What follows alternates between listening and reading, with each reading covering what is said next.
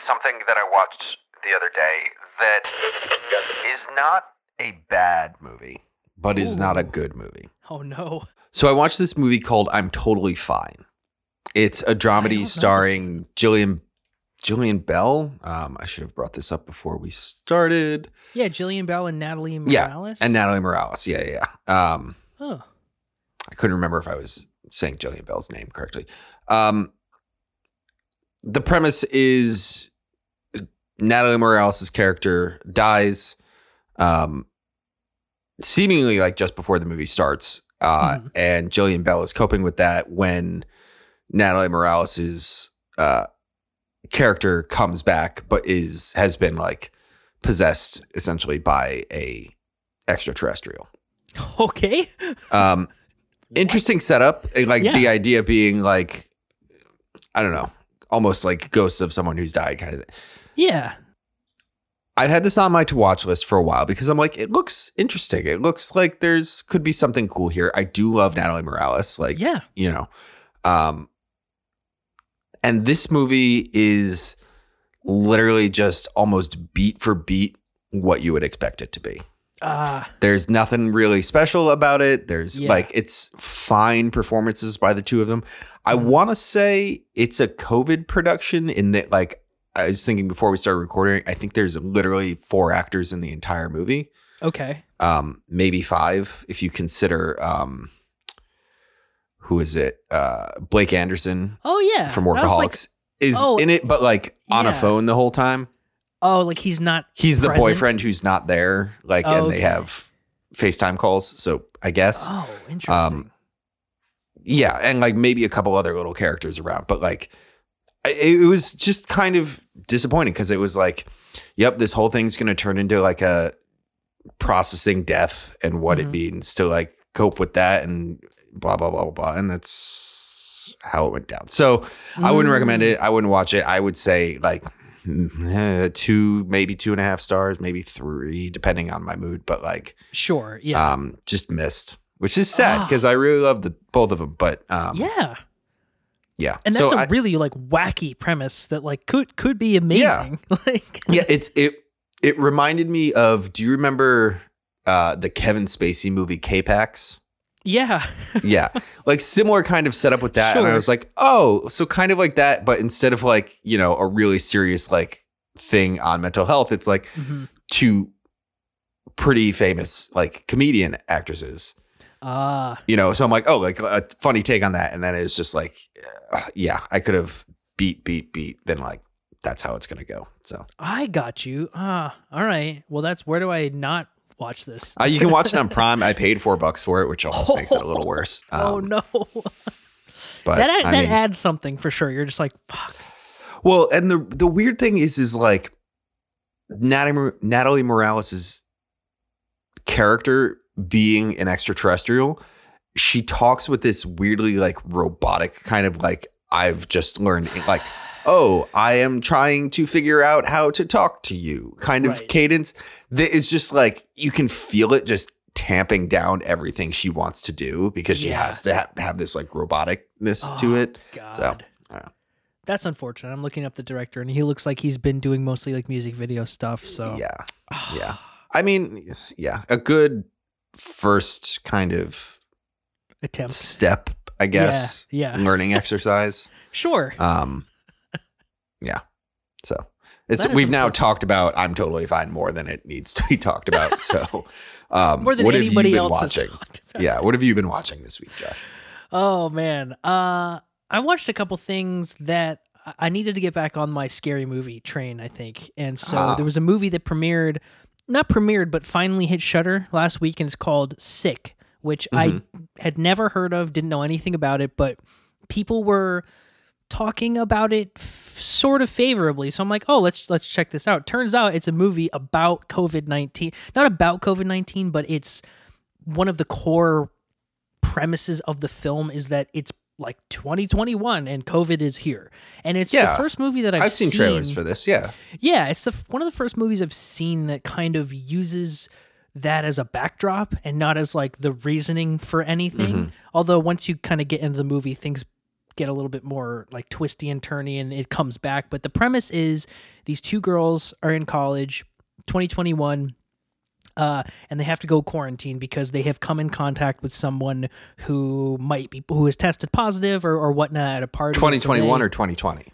I don't know. It's sometime when it was like hot, like heavy. People were going crazy about it. So probably like late 2020 or mid 2020 when everything was like you couldn't get toilet paper. Yeah, which is another part where one of the, not a lead character but a tertiary character, is walking around a grocery store, and it's just the way it was. It was like the lines are on the ground. The speaker's saying like, please, walk the direction that the arrows are pointing, no further 6 feet. And it felt like it was handling it with not just care, but like, oh, this is just the way it was. Not just like, oh, point at this. This is so weird. It's like, no, this is just everyone in America at least can relate to this situation. So the two girls go quarantine at one of their parents' lake houses, and it becomes a home invasion movie, which I'm not typically a huge fan of unless it's something that kind of switches the genre a little bit, like this movie Hush that deals with a deaf person who's having their home broken into, or even like classics like The Strangers that just, the way it's made ramps the tension. And this one, I thought that they just did it really cleverly, using COVID as like a reasoning why things are happening, and then the characters having to deal with it, but not in a gimmicky way where it's like, oh, masks. It's like someone gets in the car without a mask on. She's like, dude, where's your mask? And it's like, that's the way it was. Dude. Like, that's just the way it was. What are you doing? Wasn't some outlandish thing. Some pretty good kills.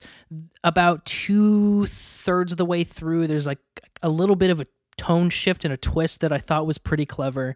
And overall, man, I was surprised by this. It was like 90 minutes, maybe even less.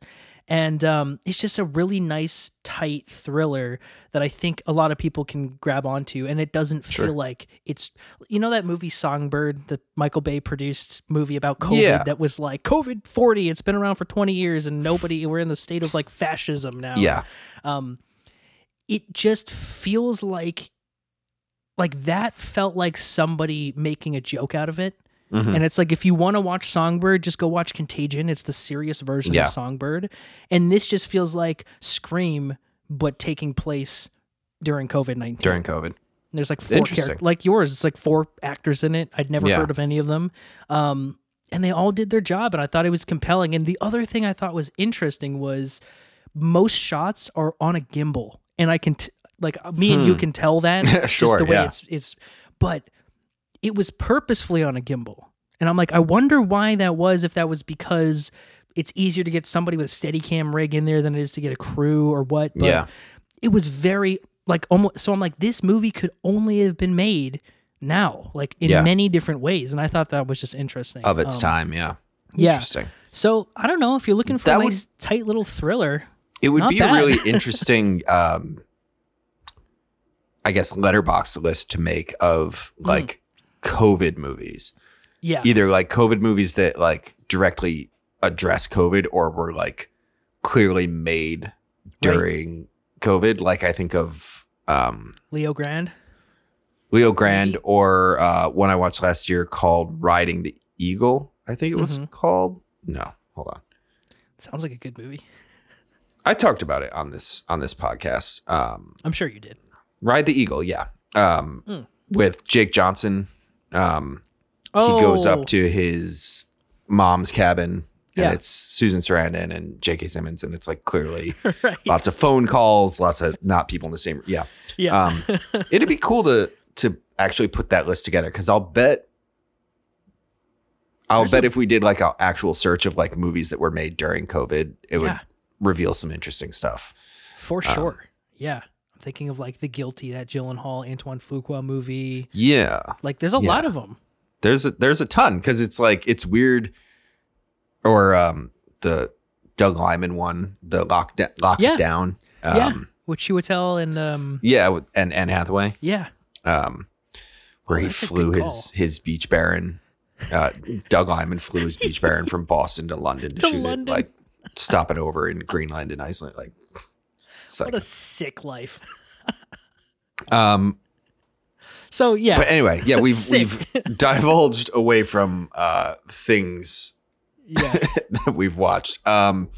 Although I do have another one that is a movie I've seen a bunch of times, but I want to bring up, and it's really going to tie into this conversation, not even thinking about it. Let's go. But I rewatched The Martian the other day. Bring him home. With Matt Damon and Ridley Scott there. Yeah. Another Chiwetel movie? Another Everyone movie. Yeah. Yeah. That like the cast of that movie is insane. Jeff Bridges, Donald Glover. Not Jeff Bridges. No. Jeff Daniels. Daniels. I literally just Although watched he it. You made me couldn't go, fit in there. wait. Yeah, but also like Kate Mara and Kristen Wiig. and Jessica Sean Chastain. Bean, Jessica Chastain. Like, yeah, the cast that only Ridley can put together. Insane. But that movie is like, I don't know, like really, really good, and like somehow captures loneliness without it feeling wildly lonely. Yeah. You know, like, I don't know. It's so bizarre. I don't know. I don't know what to say because I've watched this movie so many times that I'm like, I don't know what to say about it. But like, Right. I feel like the biggest thing I can say is that it is in 2 hours and like 26 minutes long. Mm-hmm. And it doesn't feel like that at all. It hauls. It flies by. It does, which it like by any like account shouldn't, because it's literally about a guy like just doing stuff alone on Mars, you know, Talking to himself for most talking of the to himself movie. and like driving for stuff. And it's like, Yeah. it's interesting. I was talking to my wife about it, and she was asking, because I've read that book, like what's better, the book or the movie, and they're very, very different things. Oh. I remember when it first came out being like, I don't like Matt Damon as this character Oh. because he's way more goofy in the book. Really? Yeah, he's like, I toyed with like who could have played him, and I don't think I ever had a good answer to that, so I won't like speculate. But yeah, man, like Matt Damon really does like knock it out. Yeah. Like he can be very generic sometimes. Sure. You know, where you're like, yep, there's Matt Damon playing Matt Damon. Right. You know, like there's not a huge difference between like Jason Bourne and this character or any like, Yeah. you know, he kind of, Yeah. but man, he's so good in that. I don't know. I'm just like fanboying over The Martian over here, but It's an incredible. There's a reason it was nominated for Best Picture. Like it's that good of a movie. In a time where I don't think movies like this were getting made very often, and likely a movie like this wouldn't get made now and get sent to theaters and do well critically. yeah, because it's such a Matt Damon on the moon on on Mars. Yeah, it's like that's okay. Like that. Okay, all right. Let's see what you mean. what's He's going on. alone the whole time. It's like I don't know about that. Yeah, but then you get Ridley Scott, and you're like, okay. and then and you get Ridley Scott, and it sells it. Like that's really Yeah, like he wasn't what it originally is, supposed to direct this movie, I don't think. And he kind of got added on after, which I'm like, oh Lord, imagine if this was like a Doug Liman movie or something like that. Like yeah. just totally different energy. But that's such a good. I need to rewatch that. It's such a good. It's like, so weird. It's easy one of those watch, ones. too. Like YouTube was like, "Do you want to watch a clip from The Martian?" I was like, "Sure, okay." And then like I'm like 15 clips into The Martian later, I'm like, "Well, I have to watch this movie tonight." Yeah, like, yeah. Isn't Benedict Wong in it? Isn't he? He's the guy who works at DARPA or whatever. At the I don't remember, but yeah. I mean, like the list goes on. It's like, you know, Sebastian Stan's in it. That's right. Michael Pena. Yeah. Oh my God. Yeah. Benedict Wong. I love Benedict Wong. He's so everywhere, good. and I'm here for it. He's so good. And he's always like fed up. He's just like, whatever. Like, I'll do it. If not at the end of his rope, very close to it. Yeah. It's so good. Oh, that's great. That's a good one. I need to rewatch The Martian. On an insanely different note, I rewatched, or not rewatched, but for the first time, and I don't know if this is because this movie was hard to find or I just didn't know where to look, but this kind of cult classic horror film found its way to Shudder really recently. And it's called Possession, and it's from 1981, directed by Andrei Zulawski. I believe he's Polish, starring Sam Neill and Isabelle Adjani, and basically is about this couple who is going through turmoil. And at the very beginning, this isn't really a spoiler because it's the first scene. Yeah. They're going through kind of some sort of a breakup, and Sam Neill's coming back from a trip. I'm not going to go into what kind of a trip it was. And it's a movie that just essentially follows Sam Neill trying to figure out what's wrong and what's going on because something has happened to his wife and he's not sure what. And this is one of the weirdest. I think you should look up the trailer for this. I haven't even watched the trailer. I'm looking at it on IMDb right now. Yeah. This is one of the weirdest movies I've ever seen in my entire life. From the direction to the acting to the editing and the cinematography, everything feels like it shouldn't fit. And in some ways, like I guess you could watch this and go like, "What is this?" But for me, I'm like, this is a cohesive, singular vision of this guy who just wants to tell this story of, I mean, a lot of different things, partially infidelity and guilt, but also like trust and mistrust. And essentially, like part of what happens is, you know, Sam Neill's character has to go and figure out where his wife keeps going to. And as things start to unfold, things become a lot more like phantasmagoric, and there's a lot in line with like what the Hellraiser movies started out with, being like this kind of pain versus pleasure versus like this sexual desire thing going on. It has a lot in common with that. But I'm kind of like at a loss for words for how to describe this movie. You kind of almost just have to watch it to understand. I mean, the cinematography alone, it's like the camera is almost never static.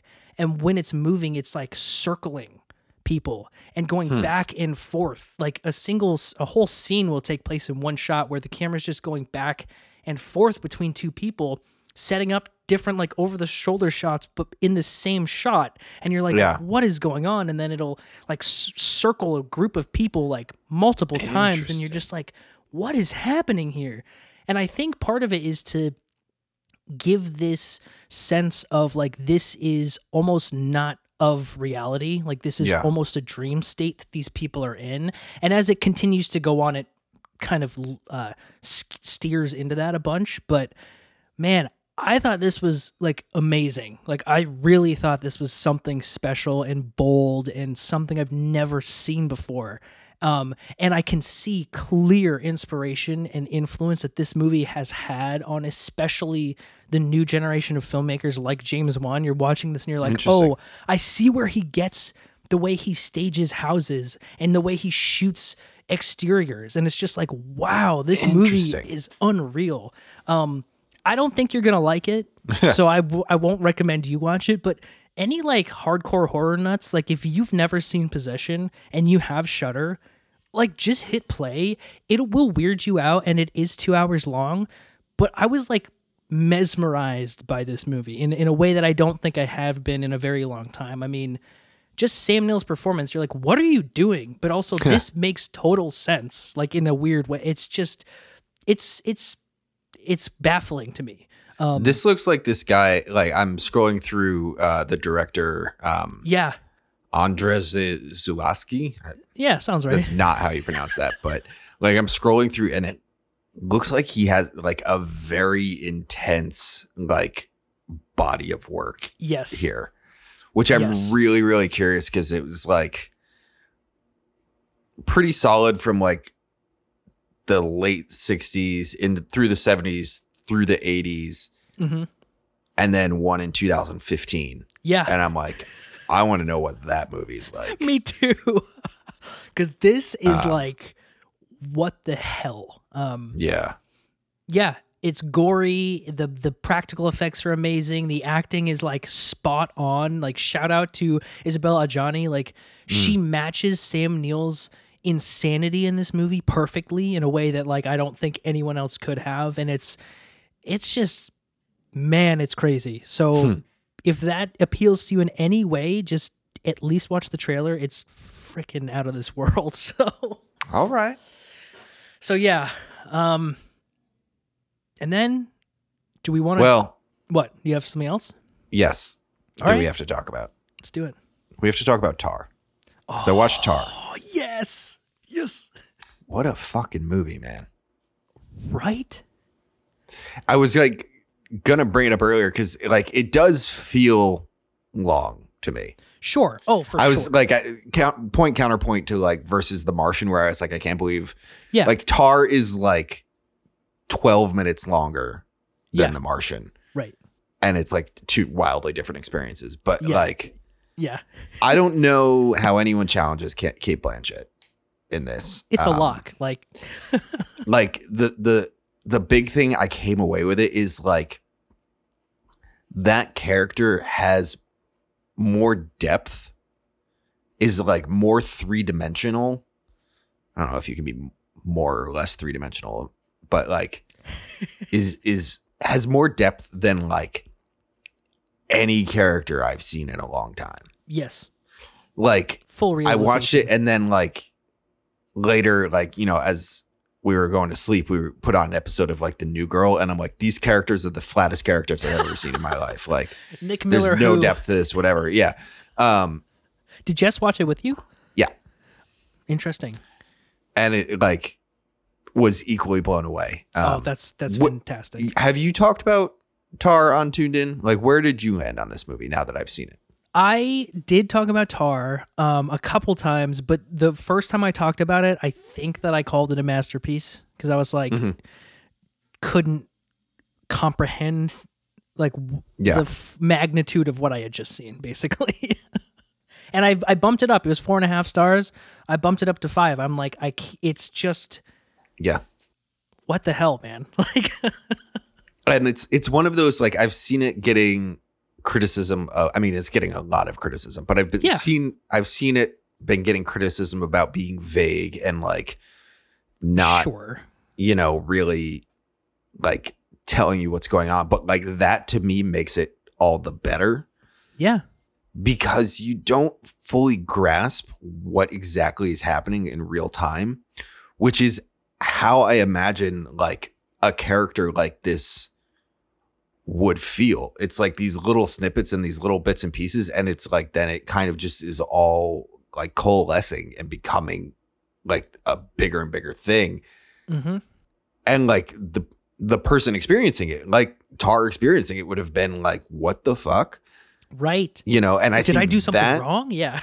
Yeah. And like, I think that's like part of the brilliance of it is the fact that like it knows it's not like conforming to like standard story structure rules per se, but also like it's keeping that structure based on something. It's not vague because like they couldn't figure out how to tell the story. It's vague very specifically. Right.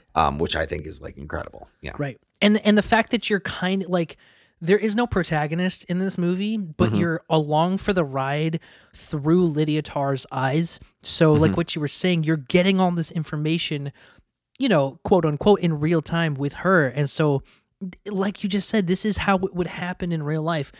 Little tidbits of things go, oh, it's fine, nothing's, and then it all just drops. And then you have to respond. And it's just, and the ending, man, like I think people didn't like the ending. I thought the ending was, you couldn't have ended it any other way. There like, was this no had other to be ending. it. Yeah. And I just, unreal. Dude, the sequence with her talking on the stage at the beginning is incredible. What the hell? Is incredible. Yeah. She is Lydia Tarr in that moment. Like, what? Just the depth, man. And it's like everything that is like from the beginning, everything about her personality is coloring every little like nuanced inflection. Yeah. You know what I mean? And it's just like, crazy. Unreal. It's almost frustrating in that like, because it's such a good, amazing year for like female actors performance, like it's going to be such a rich category that I'm almost like annoyed that this one in my mind stands above. I know. All of the other incredible performances that have, but it's like, but it's powerhouse Kate Blanchett. Like, yeah, it's undeniable. And I would like to, she's won, I think, most of the best, like actress in leading role awards going forward. If not Michelle Yeoh, it's her. And, Martin Scorsese said it. He's like, I saw Tar, and my whatever he said, my hopes for the future of cinema just opened, and I'm like, there you go, dude. There you go. It's incredible, absolutely unbelievable, and couldn't be shorter. Like that's usually one of my metrics at the end. I'm like, could you have cut 10 minutes out of this and made it a little more palatable? And I'm like, I don't think you could have. No, I think every little piece is kind of like, it needs to be there. Even the ethereal, like almost haunted house style stuff that's being happened, like that needs to be there because you're with her, and this is the way that she's seeing the experience of what's going on. And God, Todd Field, guy comes out of the woodwork every 10 years and crushes it. Yeah. Makes me want to revisit Little Children. I know. I've heard such good things that people, I mean, I haven't seen it in forever, but I guess I'm going to have to go back. Do we want to touch on the first episode of Last of Us quickly here? Yes. Just because we've both seen it. Yes. And it's one of the biggest shows of the year, and it's only January. So yes, first episode of Last of Us premiered on last Sunday. And this show had so much hype. Like this was like, let's go. And I thought this was a really exceptional hour and 20 minutes of television. The one thing I will say is I was ready for it to completely blow me away. Yeah. And it didn't. And I don't know, maybe it's coming, but I'm just kind of like, this is great. But I think my threshold for I'm going to stick with this for TV shows is so high because I'm like, if it's not crushing, like I stopped in the middle of Succession. Like that's where my bar is. Like I didn't even finish the second episode of Euphoria. Like that's where I'm at. So, but you're what a did snob. you think? We get it. Yeah. Yeah, exactly. I mean, I had a similar thing. I thought it was like incredible. Like Pedro Pascal is amazing in this, and Bella Ramsey. Yeah. It's so satisfying to see her like actually emote, if that sounds weird. Like, because not that her character in Game of Thrones was such like a powerhouse performance, but is also very like formal and like, the lady of house, Sure. Where this is like, she's just like a teenager. A kid, yeah. In the zombie apocalypse. Which is like awesome to actually see that depth come out of her. Right. I will say, so I had a similar vibe to what you're saying of, I wasn't 1,000,000% blown away. I am 100% like totally in. Oh yeah. And I think I pinpointed the thing for me that kept it from being top tier. And I somewhat blame Jess for this. Not blame's the wrong word, but like about attribute. About 15 minutes in, she went, "This is such a video game." And like meaning like in a really positive way, like this, it's crazy how much this feels like a video game, which is true. But also then it highlighted to me how much some of it really feels like a video game. Yes. Where it's like, almost like the camera is a character that's like, you can pan left and right and look around and like, this kind of stuff. Like, yes. That'll be an interesting sound effect with my microphone as I move my head around. But like, it's the kind of thing like that when they're driving through town, I'm like, this is we're in a fixed spot. Right. Which is like a cool aesthetic thing. But like, I feel like that was motivated by like, let's make it like a video game, not this is the best way to tell what these characters are experiencing. Absolutely.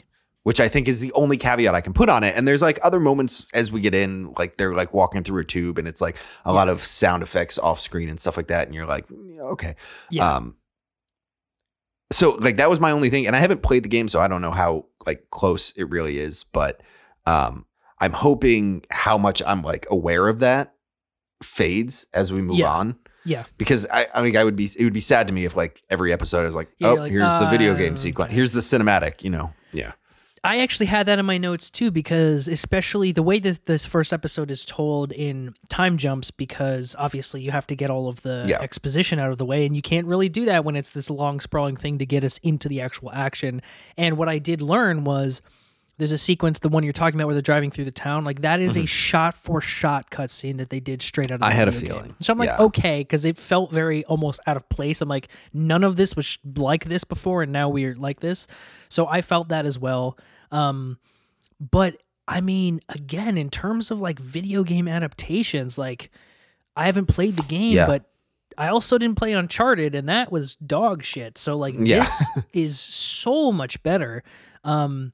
And also, it's just an interesting premise. Like, again, we've never played the game, and even not knowing this was a game adaptation, it's still compelling. Like the intro where, I guess spoilers, but where they're explaining like the jump back in time, where they're explaining how the fungus could potentially do something like a pandemic with or Big whatever. Ed.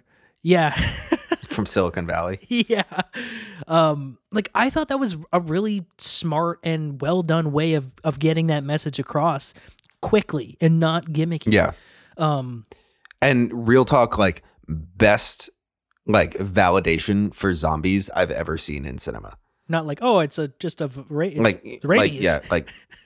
It's a disease or something. It's like, here's this thing, like here's how it would be possible. Here's this, that and I'm like, I'm on board. I buy and it. Like, yeah. And it's scary. And that's the other thing. Like it's zombies, but it's knowing that it's not just something, oh, these are mindless beings. It's like it's this parasite that's trying to expand. It's just, I thought it was compelling. So we'll both continue to watch this for sure. And it's a strong pilot. Don't make really strong. Yeah. So Pedro Pascal, man, what a blowing up. This guy deserves it. He's so good. Not for nothing, but like, damn, Pedro Pascal is hot. He is such a good. There's so many moments in there. I was like, fuck, such a good it's like looking dude. so attractive.